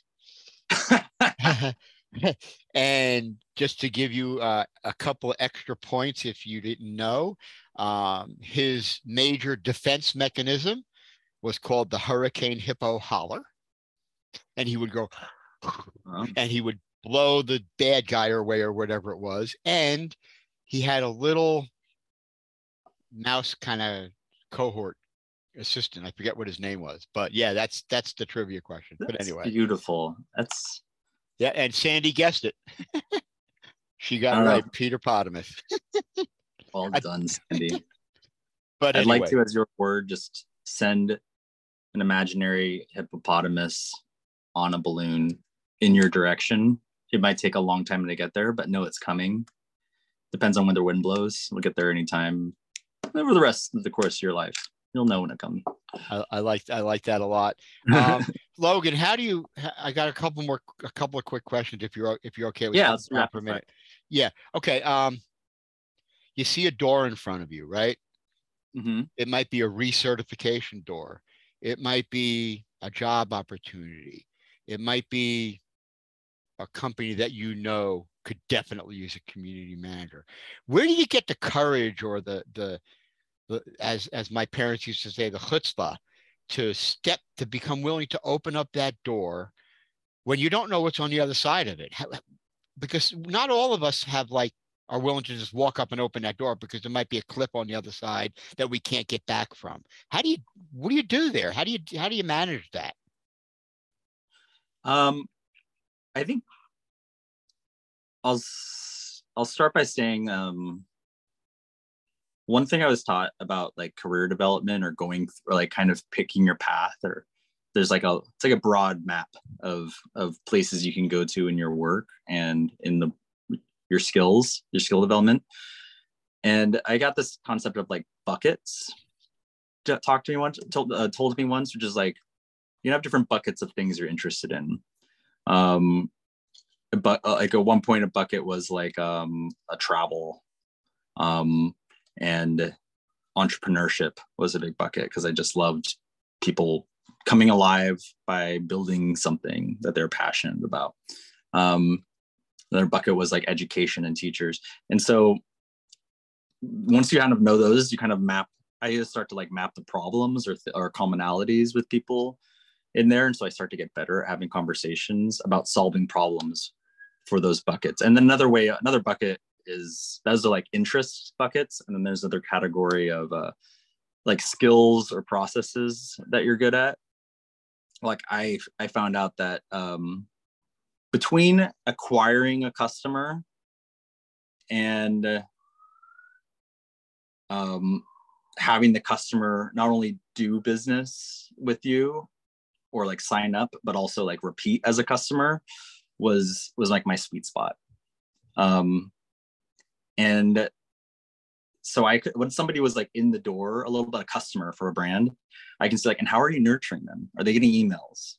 I just kind of got some good ideas for how to solve stuff. I read a lot of articles and be like, okay, this is a useful tactic for this. And then when the door was open and I'm like, okay, I want to maybe build a relationship with like a client or within my organization, I'd be like, all right, I'm going to talk to a designer. What do designers care about? They want to know who the users are. They want to build things that work. They want to test them. They want product feedback. Okay. And these are the users. And so you just kind of get your conversations down. As I say, the chutzpah of walking in that door, just like always, I think that sometimes they put like the opportunity in front of as the thing that we want, when actually like we're talking about belonging, we just want to like belong. I've identified that for me, it's really important just to feel like I belong in the room, and then I'm actually providing value. And it's less important for me to like, if somebody doesn't want what I have to offer as a community manager and relationship manager, it's like, then it wasn't the right time anyway. Like I don't have to sell them that hard. But I think that people can be talking to more folks and offering it up. And so it's always like, if you want to have more closer relationship with your partners or with your clients or whoever, it's like, if you want to like improve relationship building, it's like, here's the value I can offer and here's some ideas and stuff. And here's like the first thing I would do. And then I always say like, sometimes like, when I'm reaching out to someone, like, I'm like, I get messages all the time that are like, hey, like, can I pick your brain, or can I get like a job, you know? And it's like hard to say, it's hard to like know how to respond to that, because I'm like, yeah, but I can only do so many of those a week because it's going to drain my energy. And also like, um, I'm not sure if how do I know that you're the right fit for this? I don't know yet. Like, maybe it's not even a good match. Maybe this is not even what you want. I don't know who you are, you know, if it's a cold outreach. So I keep that in mind, just the experience of getting reached out to. When I reach out to other people, and a better way to start the conversation is to be like, how can try and solve a problem for them? How can you provide value to them? How can you like do something, even something small, that is valuable for them? And that's how I get the chutzpah. Now, on the other hand, I think when I was in like my 20s and in a hustle mode, I think I was doing a lot of like showing up to San Francisco and trying to like to always talk about work.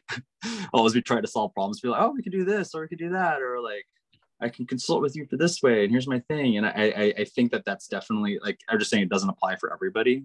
I've gotten a little bit more focused now and be like, here's who I'm trying to, here's who I know I can provide value to. I think that that's just something that happens as people, like, you might start a consultancy and then realize that your offering is not for everybody. You're more comfortable doing a specific, owning a certain part of the whole customer journey. But just, yeah, I would just say, like, try small experiments first with somebody, and then provide value when you do that, demonstrate the value, and then move on from there. It's just so much easier. So yeah, so if I'm reaching out to somebody, it's like, hey, this is a job that sounds interesting. So I'm going to reach out to them. And oftentimes I'm like, hey, I just love to know, I'm really interested in the space. I've been studying it for a little bit. Here's some, and I would love to, if you have a conversation with me, you know, let it be known that you'll follow up with them. You'll like want to understand where they're coming from. If you like, it's great when you follow up with somebody with like some articles, or just like, hey, I've been thinking about here's how I'm seeing your problem set, or here's some things that I'm thinking, the way I'm thinking about it. And I often say, like, if I'm not the right person to solve your problem and provide value to you, then I'll reach out to someone in my network who is. Oh, so I don't have to know everything. I have to be willing to own that and say, listen, I've got a guy, as they say on Long Island, I got a guy I can send to you that might be able to help you out with that. There's something else you said, Logan, that was really, really important. And I'll change the words around a little bit. I might not be the best fit for every client, every business, every company, just because I know what I'm doing, so to speak. They might not be a good fit for me. Right. Which is, so it's like it starts to look like a strategic partnership that you're developing.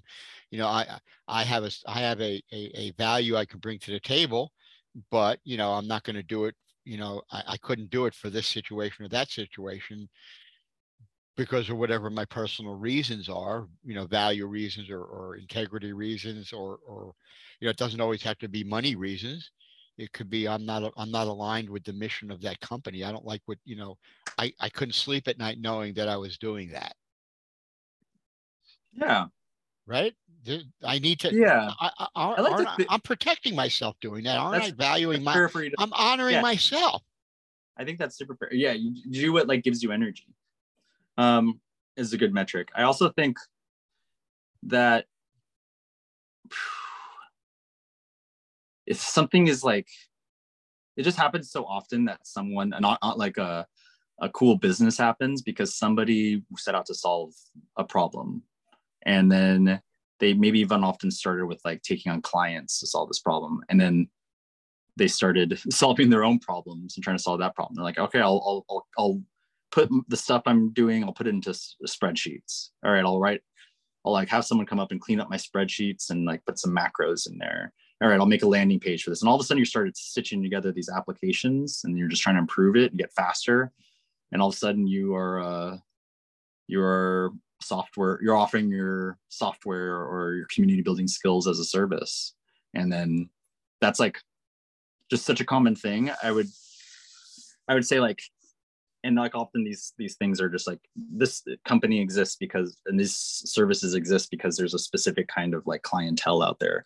Maybe it's a brand who primarily works with influencers, and they need to like create community for their influencers. Like, oh, hey, that's my niche. I've been done that before. I've been developing different ways to do that and stuff. You just get better at it. And it's like, I think that like, especially as the community management industry improves, it gets better. There's gonna be more people kind of like specializing. And like I say, like, we should all be referring each other to each other. There's so many problems that need to be solved, that could be solved by community, that is actually the best solution. And we've come up with there's so many just in this group, so many different solutions that people are coming up with all of the time. And we could be probably talking to each other better about them, and referring each other clients and things and opportunities. I want to touch on one quick thing because I'm exceedingly curious about it. And we're running on about wow, an hour and 40 minutes. This is really cool. That's great. This, like, I love that you say like just one quick thing. This is like such a how. Yeah. Well, it's funny. I'm just gonna take 5 seconds to talk about this, and then it's like 5 minutes. But everyone's enjoying themselves. That's why we're here. Yeah.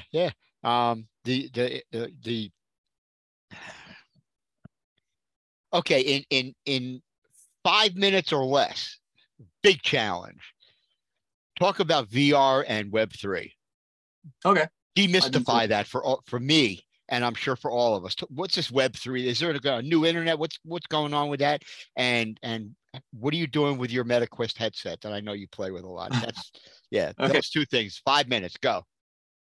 These are different categories, but know that like the big change that's happening is technology is always getting faster and more local being like, at first you had to work in like a huge terminal, like, and you had to go to a place that was like a big room. My mom has actually learned computer science, graduated one of the first computer science majors from the University of Oregon, and she had to work at this giant terminal that everybody was using one big computer together. Now everybody has their own computer, but we're storing most of our applications and our databases are in like the cloud, owned by all our data sitting in like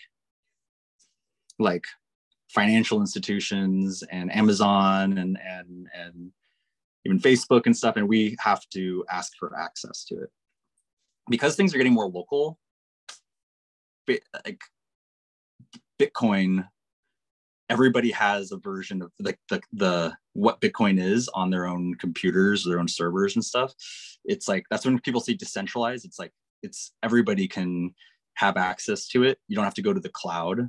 So people are running what's called nodes and they have access to it. So just what does it mean when everybody can own and have access to everything?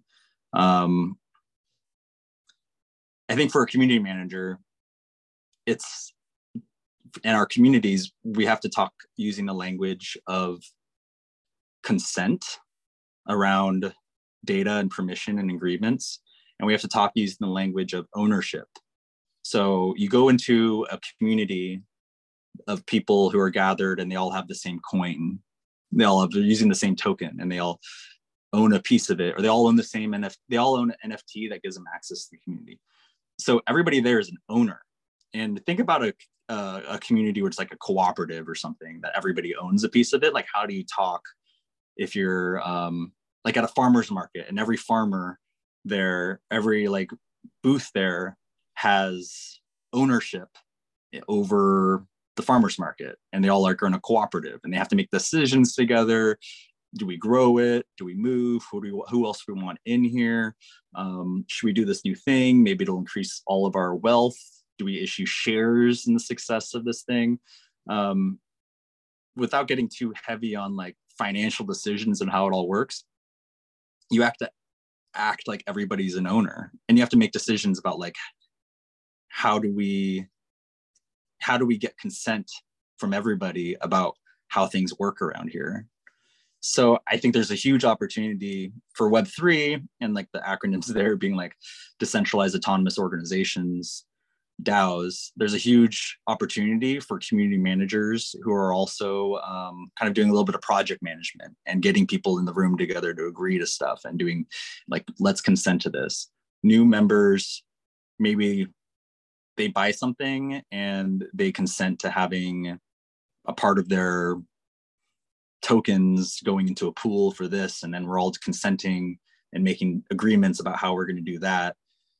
Don't get too confused. Like, there's going to be a time later where we're having to talk about like NFTs, decentralized nodes and stuff, the same way we have to talk about like the cloud or like using certain applications or something. It's like, which is to say, like, we don't talk about that.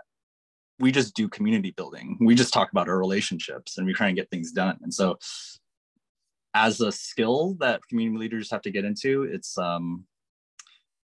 just think about it as ownership. That's what all these Web3 communities are doing, is they're owning their own communities. And I think there's a, like, if you're in the community industry now, you'll get an opportunity to work with a community, work with a project or a business where the community owns a part of the business. And won't that be exciting? That'll be really thrilling and hard because if people are disagree with each other, you can't just boot them out of the group. They own it unless there's some sort of collective decision made for it. But at the same time, everyone's incentives are aligned. They can get things done together. They can make purchases together. It can become a movement. And there's a lot of projects where there is not community, where people just kind of are in it to inflate the value of their coins. And those projects often fail. Like, it has to start with community because people have to get things done, succeed, and actually be mindful about how they're including or excluding people. A lot of projects need your help. How is that? That was just Web3. Yeah, I love it. So, okay, so I know that you have a Quest headset, and I know you do stuff with it. I know that I think it was Lena and I think it might have been Rachel Blackbird. Oh, yeah, I saw them in the dance party. I think they were playing ping pong the other day together. That's awesome. In the Quest. What's it feel like? I'm afraid that I'm gonna trip down the stairs if I get one and forget that the wall, that the wall is there and stuff. Like, punching their TVs and stuff. Yeah. Like, so I'll say that, like, for the very basics of how it actually works in your own room, it's like you put on the headset, you put on the hands, you draw a circle around where you're standing. And so that circle represents your area. And if you start walking close to the circle, like, this is the end of the circle, you drew a circle around here, you get close to it, and it shows you, like, as it turns into like, you see that there's a matrix, that you're in the matrix, and it like turns into a grid. And if you pass your head through it, then the cameras show you the room that you're in. There's cameras on the outside of the Quest. So wow. I think it's a little played up. People who are running into walls and stuff, or they're having they went too fast. yeah. But so I wouldn't worry too much about that. I mean, still, like, make sure you have a lot of room around your circle, or else you'll be punching your table. But speaking of, also, like, another thing, because there's cameras on the outside, so you can incorporate, like, stuff from your actual environment into your Quest. So you can look, like, I'll show you my messy desk. You can look, like, at your desk, right? Yep. And you draw, like, this is a desk. And then in your VR environment, it knows that that's a desk whenever you look at it. And so you can set things up. You can, like, say, like, there's a keyboard on here, and you link your VR to your Bluetooth keyboard. And so when you're moving around your home, your office in VR, you look over, there's a desk with a keyboard that is being shown to you, that's, like, exists in the world. But you reach out your hands to it, and you actually type on your real keyboard, because it's that accurate. So, okay, so that's the experience of being in VR. Do you play games? Yeah. So I'll tell a story about a game with a really good community behind it called Echo VR. It's like ultimate frisbee in zero gravity. It's like, whoa, hang on. It's an Ender's game. I grew up in the late 60s, doing all sorts of weird things. What did you just say that you did with the virtual? What, you come at me again with that? So it's like you're in a giant arena, Okay. like a giant court, and there's things you can grip onto, and you can like propel yourself in certain directions, but you can go in all directions, zero gravity in space, and you have a disc and a couple members of your team, and you can throw pass the disc to each other, you throw it on ahead. It's kind of like hockey because everyone's floating around and like has momentum from like the ice, but wow, the disc is a frisbee, so you're like doing this motion to throw it. Yeah. And so if you've ever played Ender's Game, you're like gripping onto stuff, or seen Ender's Game, you're like gripping onto stuff and moving around and launching yourself and trying to like impact other people so that you knock the disc out of their hands and stuff. It is awesome. So that's the game. There's a lobby. When you first join, you go to the training, and then you can join the lobby, and then there you can like often meet up with their friends that you have, that, and then choose which you want to go into a game, or you want to go into a training kind of practice area or something. But there's other people in this lobby. Real people. Okay. And so when I first entered this lobby, I did it, and I did the training by myself, and I entered the lobby by myself. And I'm like moving into the lobby a little bit, and it's a physical space. It's not like it's, you actually like have entered the space, and by getting more into it, you see the whole lobby, right? And then there's people that were standing there talking to each other, and I can kind of hear their conversation. And then there's people there's like somebody by themselves, and there's people who are floating around together. And it has the physical sensation of walking into a space. Like I felt shy. Like I felt like I want to approach somebody to like make a friend, or to like go and play the game with them, but I don't quite know who to approach. Do I approach the people who are socializing already? Am I going to interrupt them? Do I approach the person who's by themselves? Like maybe they also want a friend. Maybe they're awkwardly standing by themselves. And you get closer to them, you can hear their conversation a little bit. And they can see you. You can see them, and they can see you. Yeah. Okay. Yeah. Which is a setting. Like I think you can turn your own visibility off in a lot of spaces. But the point of the story is like physically felt shy. And then when somebody eventually came up and talked to me and was really friendly, first of all, there's cameras all around the VR, so you can see that they're wearing a friendly expression. They're like smiling a little bit and making eye contact with me, because there's cameras on the inside of the helmet. So like, not like, you're not getting the zoom kind of effect where we're both looking at each other, but our cameras aren't there. Yeah. Like the cameras are saying like, all right, the avatar is looking right at the eyes of the other avatar. So you're making eye contact. And somebody came up to me, and they could tell I was looking at my map. I was kind of fussing with stuff and standing around, and they said like, hey, how's it going? Is this your first time here? Wow. And they started talking to me, and I felt physical like relief. And I was like gesturing with my hands and stuff. And I've had meetings with colleagues, and it's a similar thing where it's like a colleague that I've been talking to all the time in Zoom. I meet with them in VR, and we have so many more cues now. We can use our hands. You start on different sides of a table, or you're trying to collaborate, and you get to the same side, and when you just want to talk personally, and you're making eye contact, and you came away feeling like the kind of like physical satisfaction of like seeing a friend that you haven't seen for a while. And it's not too uncanny. It's like, I don't think it's a substitute for real life, which is a criticism I hear a lot from my mom. But she's like, why don't people go to the Grand Canyon if they like, that's just such a great experience. People aren't going to go to the Grand Canyon anymore. I was like, people can still go to the Grand Canyon. It's not going to replace physically going to the Grand Canyon, but not every. I think that, yeah. And I was like, also like, don't you think everyone should go to the Grand Canyon if you think it's so great? Like, what about people all over the world who can't fly to the Grand Canyon that easily? Lena said something about VR. I know she's playing with it a lot and getting involved with it a lot. She said she gave a kid the mom look, and he felt it. Oh yeah, you can give looks and gestures and stuff. You can like kind of be like condescending in your face. Like, it sees your eyebrows, like it moves your avatar's eyebrows if you do like this. I And love like that. I was in there and someone was like, I was trying to talk to the guy I just met, and some other voice was coming here and like blah blah blah blah blah blah blah blah blah blah. And I was like, I'm not talking to this person. Why are they talking to me? And so I turned. I was like, asked my friends like, oh, I actually don't know how to mute somebody yet. And then they showed me how to mute somebody. And just turned and was like, mute. So, hey, tell me you would like to have the opportunity to be able to do that to somebody and mute them in real life. In real life. Yeah, yeah. Just go. That Okay. Also, you mentioned work.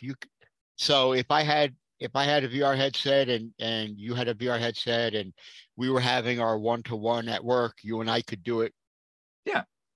virtually. Yeah. We do it. We can take our work while we're sitting across in a workroom, and the design of this space is like we have our desks and it can brings in your keyboard and stuff, and other people, it sets up a meeting and other people can join the meeting easily. Someone from their own like laptop that's Bluetooth synced with their headset, they're looking down at it and they see their actual laptop, they're typing in Wow. their headset, they see what's happening on their laptop. And then he's like, all right, I'm gonna screen share, and the screen shares up on the wall, and other people can see it and they can go up and draw on it and stuff. And so Can I have a that's a virtual? cool. Can I have a Hmm? virtual Rocky? I'm sure Rocky can exist in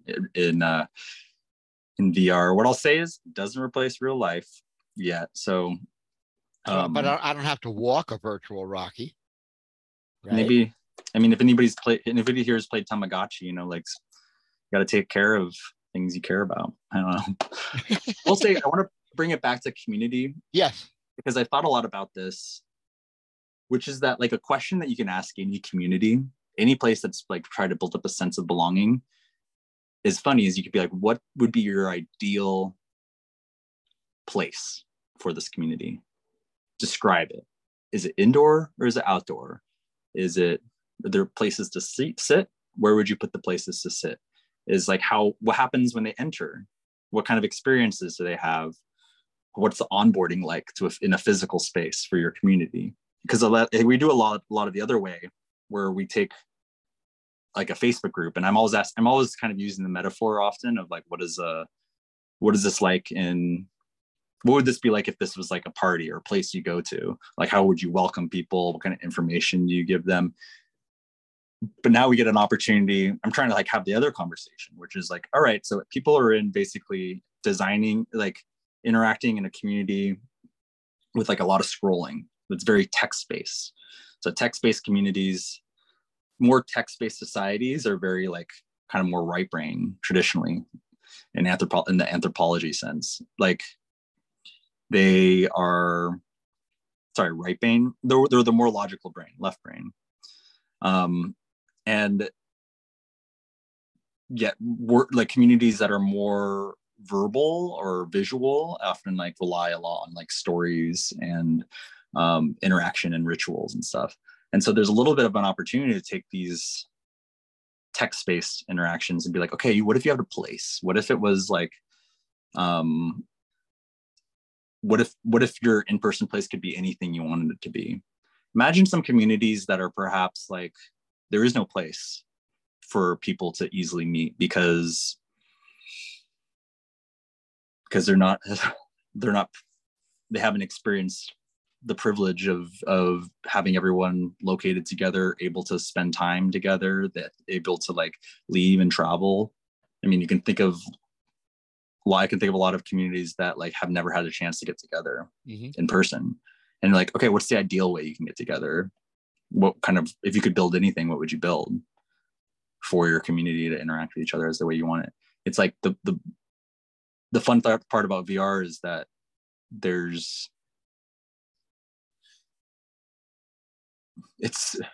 physical space is getting so expensive, and now there's no limit.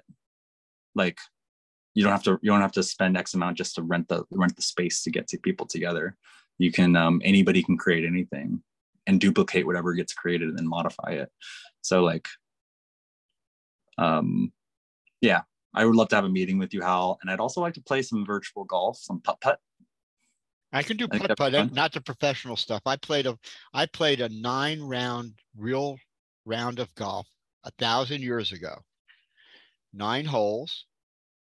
I went to like 35 balls. So golf is not for me, but putt golf, I'm all over it, man. Well, Definitely. it's okay if we lose a virtual ball.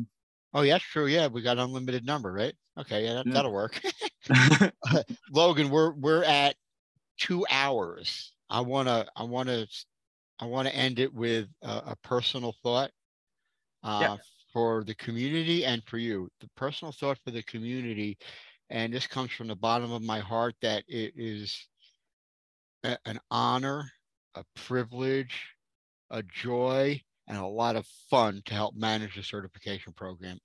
It's just, it's a dream come true. It's truly a dream come true. Leading a community of community leaders that are leading communities. It's like a multiplier. And it's probably another level deeper than that. I'm eternally grateful for that. I want to tell everybody Yeah. that's watching this and it watches the replay. And Logan, um, I've considered you a friend and a mentor since day one. We've been talking about doing this for a long, long time. Thank you for an amazing 2 hour event in the certification group. And I will honor my promise and put this up on my Hal's Donut House podcast. And thank you everybody for stopping in. Uh, Leave questions, tag us in the group. We're here. And any final words, Logan? Except I'm just so grateful for this. Yeah, I just have to rebuttal your compliments because I have to have a comeback, which is like sometimes you just like it's about intuition. Sometimes there's people that we come across in our work, in our lives, in our communities that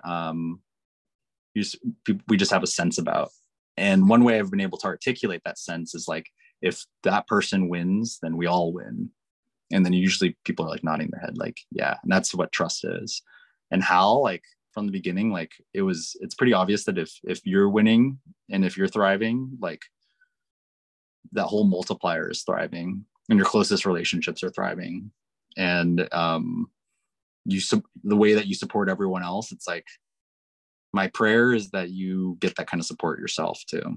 Kind of just like unequivocal, like unmeasured, just precious, infinite support. Like that's what you deserve. Because honestly, like if you win, then we all win. It's a very good and pure like version of the neighborhood that you have, that you like. It's a very beautiful world that you have in your heart. And one where we can all have like peonies growing everywhere, and we all know our neighbors. So thanks for being a part of this all. It's my honor and pleasure. And yeah, share the roots of the flower because it will grow wherever you plant it. Mm-hmm. Logan Johnston, it's an honor and a pleasure to call you friend and coworker. Thank you so much for this valuable time. I'll never forget it. Thanks, Al. Thank you. Bye, everybody. Bye, all.